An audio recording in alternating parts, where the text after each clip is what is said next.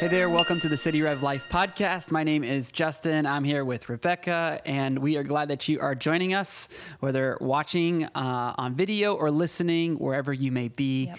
We're glad that this is a part of your day, and we have conversations here on our podcast about what it looks like to live like Christ in a modern city, and we're talking about the topic of empathy. In fact, we've done a few of these on this topic. It's such an important concept, and if you haven't listened to any of our previous episodes on empathy, I highly encourage you to go ahead and check those out as soon as this is over.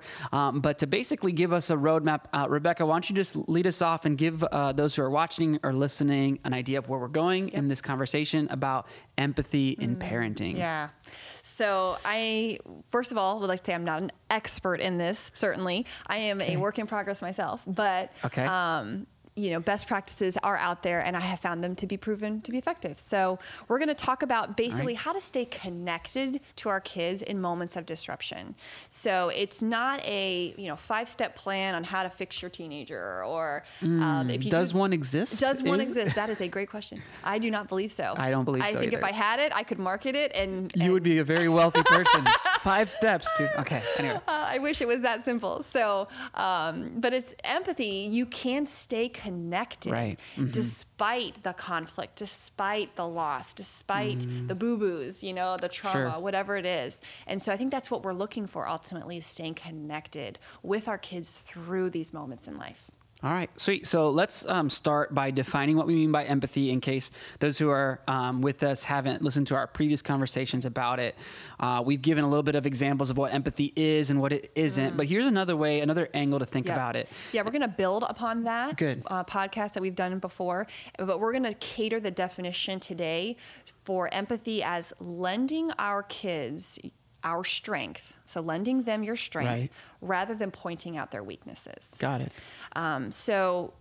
Behaviors are often an expression of an unmet need. Yeah. That's the easiest way to see that is through our kids and toddlers. Now we both have little ones. Yes. And my 18-month-old is definitely doing the screaming when she can't communicate what she wants, right? Yes. I'm sure you're very familiar with that. Yes. It can be annoying, but we understand. They don't have the words yet. She has maybe about a dozen words. Sure. So it's understanding, okay, these behaviors are coming from an unmet need. And same with even our teenagers when they get older. So much of their behaviors come from not feeling understood or heard or validated. And those behaviors can stem from that. Not all the time. There's just straight up defiance sometimes. But oftentimes, I think it comes from that. So think about it in this terms. Our kids, when they're born, their brains are like wet cement. And so we are constantly imprinting and we're shaping, and we get this front row seat as parents to be able to just watch their little brains unfold and discover the world for the first time. It's just, it's so beautiful. I love that part of parenting.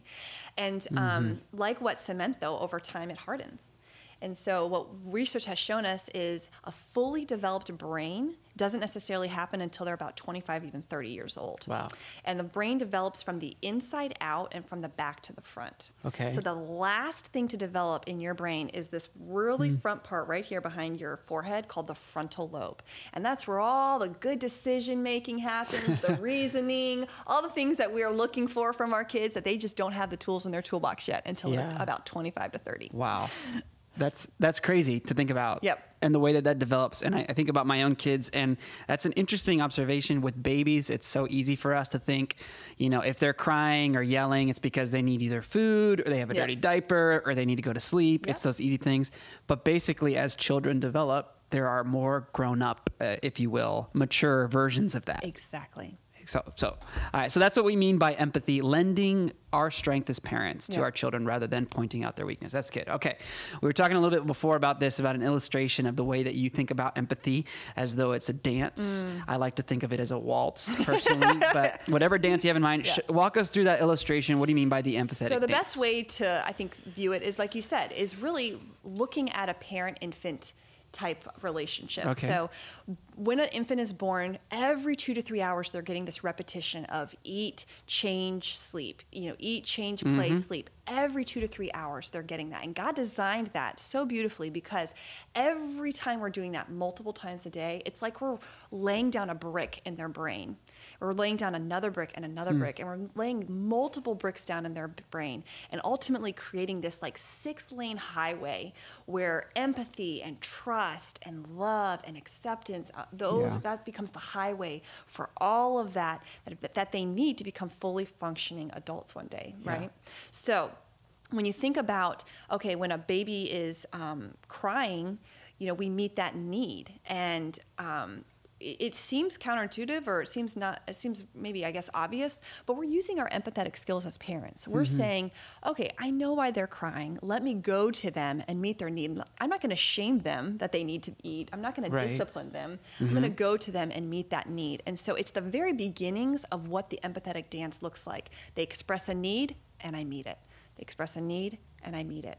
And what's amazing is we now have research that confirms what has been happening for millennia, which is kids need that to grow, to become successful. And research shows that, yes, every time you're getting that repetition in for them, they are becoming more and more empathetic, building trust, understanding that this world can be a safe place in the context of relationship. Yeah. So why is this so important? Let's talk about this from a somewhat neurochemistry standpoint. Now, you were a bio major. Microbiology, yes. I'm a science nerd. I love science. Big fan. I am not that, but I do find this pretty fascinating. Yeah, sure. So let's take, for example, when that baby cries at 3 a.m. in the morning, the stress center of their brain lights up. So the stress center is just... And the parent's brain stress center. That's right. You're absolutely right. Oh, okay. I was getting there. Did I jump ahead? No, that's good, though. Okay. So the stress center is located just above your ear in the middle of your brain. Okay. So when I said your brain develops from the middle out, this has already developed. This doesn't need that much more development. It does get it, but it's working. Right. So that stress center alerts, and then at 3 a.m., like you said, a parent's stress center also alerts, because what is it like when you're woken up at 3 in the morning? It's horrible. Dysregulating, right? Yes. And it happens multiple times. So our stress center is like, and then what? We get out of bed. It's what gets us out of bed. But ultimately, as we're walking down the hallway to that baby's room, our frontal lobe is taking over. It's like if I could draw a line from the middle of your brain to your forehead, it's like we've got this well-traveled pathway that lets us know, okay, no one's in any real danger. My child is safe. They're just hungry. They're screaming as if they don't know where their next meal is going to come from. Right. But in all reality, they don't know that this is a safe and loving world yet, that you're a safe and loving parent. So they are screaming as if they don't know where their next meal is going to come from. So, but for us, we know, and so we ultimately, our frontal lobe is taking over, and we're calm. We're recognizing we're going to meet their needs, and then we will lovingly put them back to sleep so that we can lovingly go back to sleep, right? And get the rest we need. Yeah. So, but what we're doing is our stress centers are both activated, and so we're meeting them where they're at, but then our frontal lobe takes over and we're taking them the rest of the way. It's kind of like this. When you pick a baby up and you hold them close to your heart, do you know that their heartbeat will calm down and regulate to the rhythm of yours within almost seconds? And so that happens with infants, especially if you've done this a couple times. It's like as soon as you pick them up, they know, oh, good, you're here.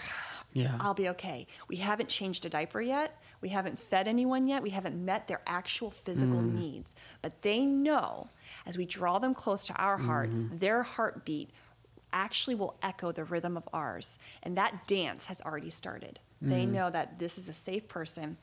And so we eventually, of course, meet the needs, but the empathy is what has started first. Okay, so then continuing on then, we see that play out when it comes to a parent with an infant.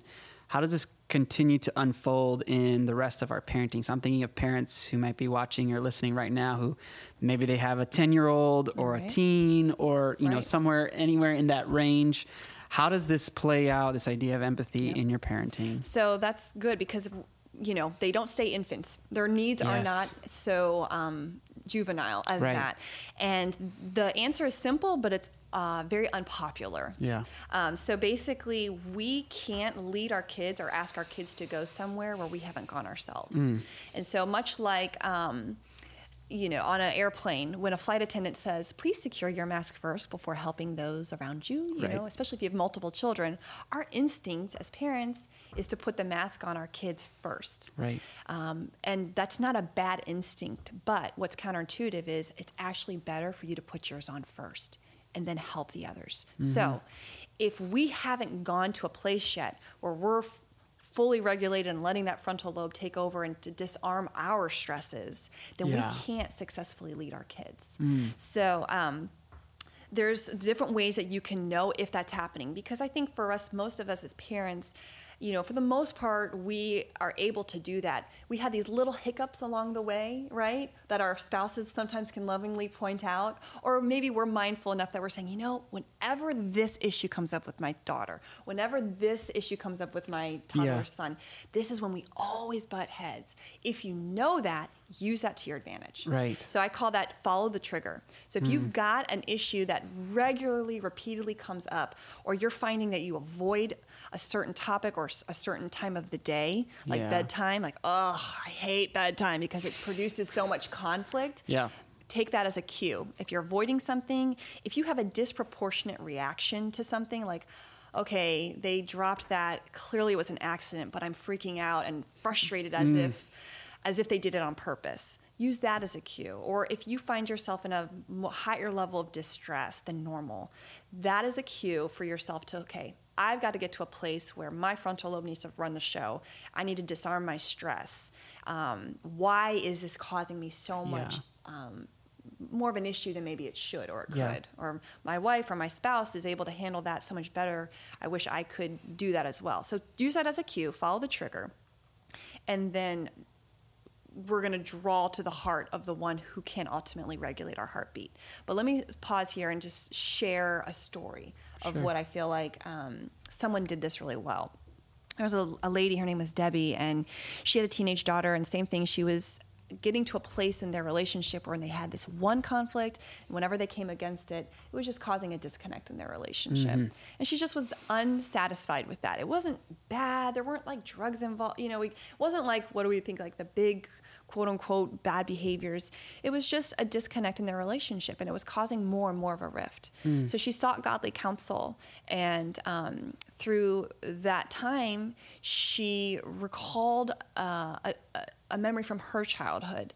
Now, Debbie reported that she had a very fine childhood. She'd considered her childhood more or just as happy as most people.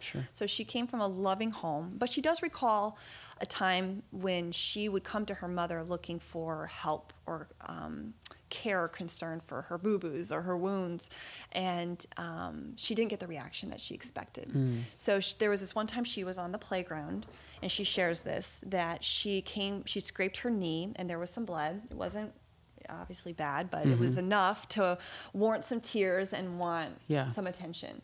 And so she came to her mom, and when her mom got interrupted with Debbie's boo-boos, she did this. She went, and rolled her eyes. So she gave her a sigh, kind of rolled her eyes. Oh, Debbie. This is a bother. This is a bother, right? And now Debbie may have been an overdramatic child. I don't know. I did not know her as a child. She, may have had more of a flair for the drama. I don't know. But what I do know is that response over time left an impression. And there was a moment, Debbie said, that probably in her teen years, maybe around the time when her daughter was the same age, where she thought to herself, never again when I'm an adult will I be met with a sigh and a rolling of the eyes when I'm trying to use my voice to get my needs met. Now, it wasn't articulated quite as, succinctly as that, but essentially there was a moment in her development where she recalled that. So now 3 decades later, she has a daughter about the same age. And Debbie is doing what every good parent is doing, trying to lovingly lend her daughter her strength in her daughter's time of weakness and guide her to protect her and to love her and to become successful with her. And so when Debbie gave that instruction, what did the daughter do? Oh, Mom, with an eye roll, right? Which any listening person can just empathize. Well, yeah, that doesn't surprise me.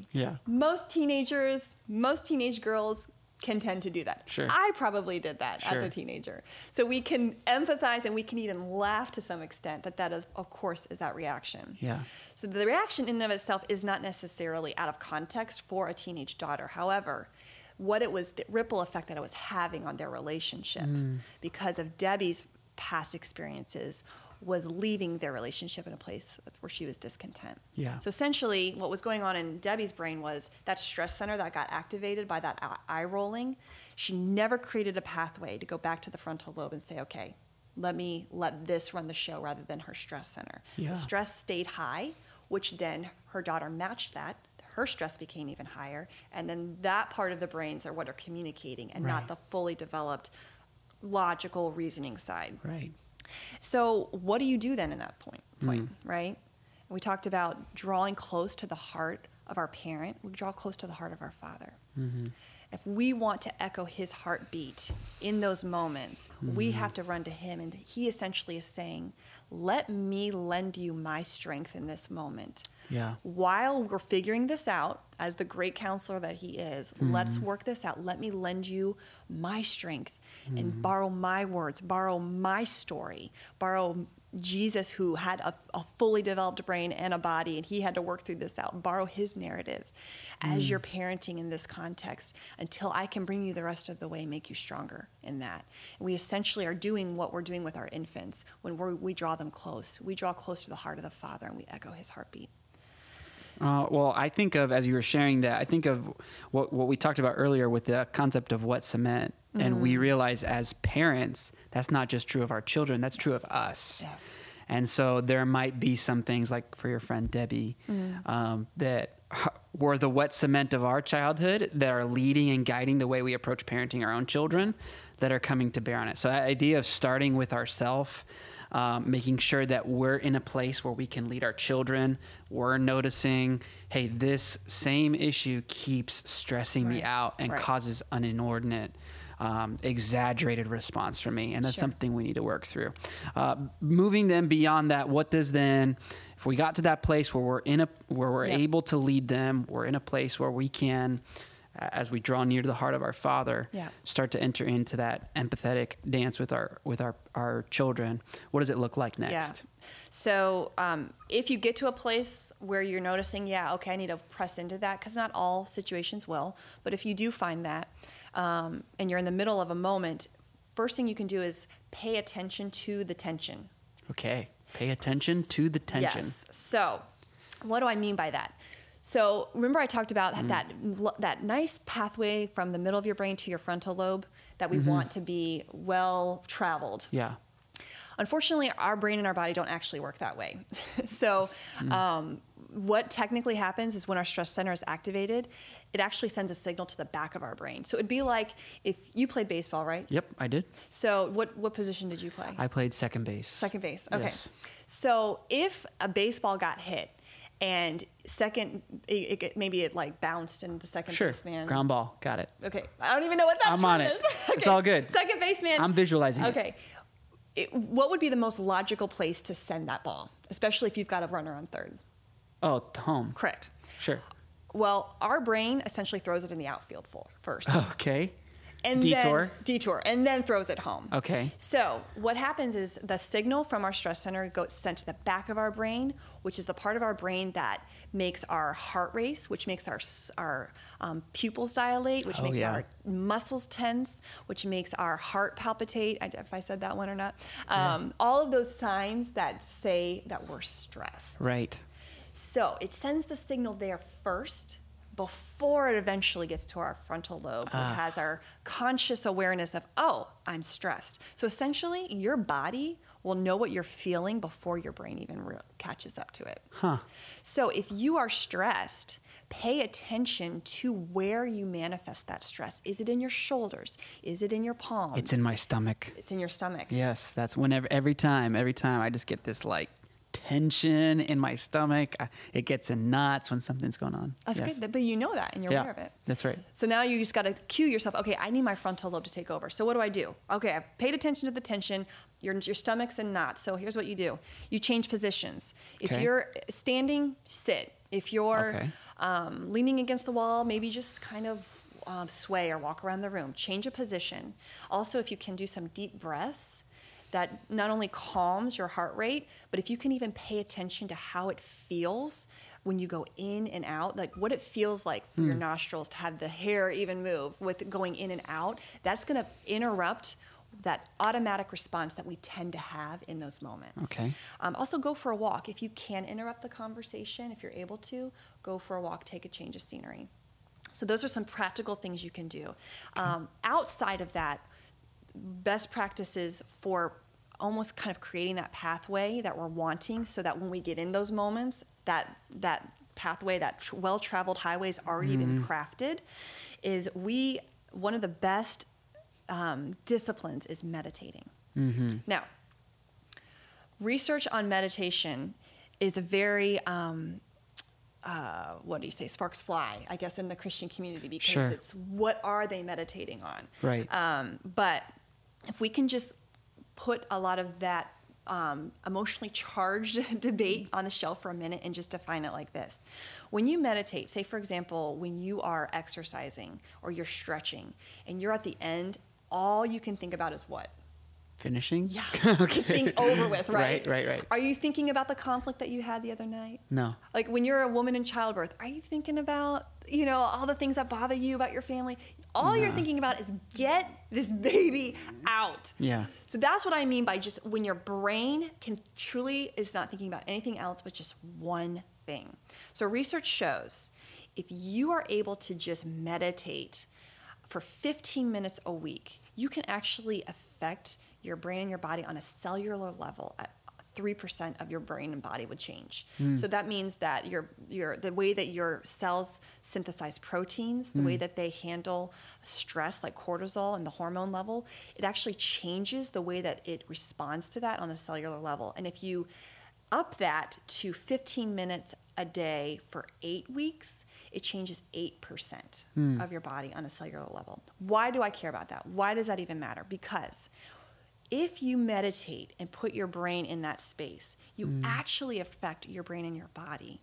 And we know from Scripture, when you place that meditation on Christ, I believe that the stats would go even higher, because we're giving the source of the life-giving, right? Yeah. But the secular research, apart from that, affirms what we know to be true in Scripture. Yeah, and that's Psalm 1. We talk about this chapter in the Bible often at the beginning of the book of Psalms, this idea of meditating on God's word. Yes. And that when you do that, you're like a tree planted by streams of water. So it sounds like research is catching pointing up up to that. It's catching up with what Scripture's already been saying. That's Absolutely. right. So meditation. So continue on then. What does it continue to look like? So last couple things is, once those things have been regulated, or if you're in a place where, you know what, me and my child, we're connected, we're good, but I just want to improve a few things, attune to them. So be mindful, consider from their perspective what it feels like, what they're going through. And then consider changing your nonverbals, your movements, your body language, your tone. So if 98% of what we're communicating is nonverbal, those are the 3 things that you're going to want to pay attention to. So your body posture, are you closed off? Are you open? How's your tone? Is it being said with, let me lend you my strength? They're not saying it necessarily nice to you, but let me model and lend, hey, you don't need to speak to me with disrespect to get your point across. I hear you. Yeah. So communicating that through your tone. I've even heard, I think it was Roby who was sharing about this, about just the practice of getting down on their level and getting eye to eye with them does something to communicate in a nonverbal way, something quite powerful. Absolutely. Well, what if you've just blown it? What if, like, let's say you didn't follow all those steps and something set you off and you got angry and you didn't go for a walk or, what would you do then? Right. I know. So I think that's very real and honest. I try to get in the habit of asking for a redo. Okay. So when you're in the moment, you're like, oh, I started down that again. Like e-brake. I'm so trying hard not to do that. If you want to take a break, I think you can, but you can also just pause and say, you know what? I didn't handle that right the first time. I'd like a redo. A lot of times I'll prompt my kids, you know what? Let's try that again. can we redo that and maybe try using your respectful tone? You've got so many great words. Can you try that again with your good words? Yeah. And prompting them, but as well as asking permission for a redo. Yeah. And that models so much for our kids that, hey, it's okay to make a mistake, but we're stronger for being able to stop and redo it and then end well. Yeah. So helping them see when our children are having that crazy exaggerated response, helping them say, okay, hey, let's try this again. I still want to hear you. Right. What you say matters to me, but not in this kind of tone, not in this kind of way that's not showing honor and love. And so redoing it from both standpoints, from the parent standpoint, the child standpoint. That's so good. And hopefully this content, as people have been listening and watching, is helpful for us to think through. I think what's been most powerful for me, hearing all of this, is just thinking through those areas in my own parenting that seem to be those sensitive touch points that either get me really frustrated and dig into those. Why is it that sets me off to a place where I'm not able to support and lend the strength that my child needs in that moment? So anything else before we wrap up our time, Rebecca? I think that's basically it. Just, lead with empathy and stay connected to our kids, and they'll follow you the rest of the way. Yeah.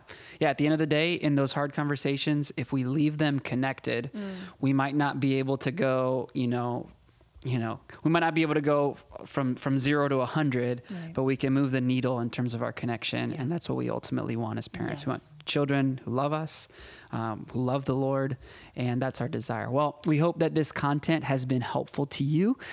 Feel free to share this with someone that you know, a fellow parent who's a fellow struggler with you in this journey of trying to figure out what it looks like to be an empathetic parent. And so if for now, we'll just leave it at that. But thank you for joining us on this episode of the City Rev Life podcast. Thank you for joining us on City Rev Life.